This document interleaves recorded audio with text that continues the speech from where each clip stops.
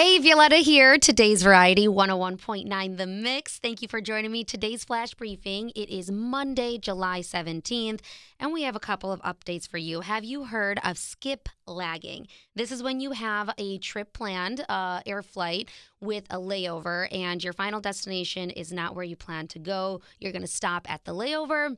Well, it's not technically illegal, but very frowned upon. And a 17-year-old boy definitely found that out recently. He was going from Florida to New York with a layover in Charlotte, which is actually where he wanted to go. He got detained. His parents were called. They had to buy a brand new airplane ticket, and now he can't fly American for 3 years. So not illegal, but there are consequences, I guess. Number one barbecue places in the country, and we have one right here in Elmhurst. It is called Firewater Barbecue on North Avenue. Apparently, they have more than just one location, and you have to try the brisket. That was your flash briefing. I'm Violetta. Today's Variety 101.9 The Mix.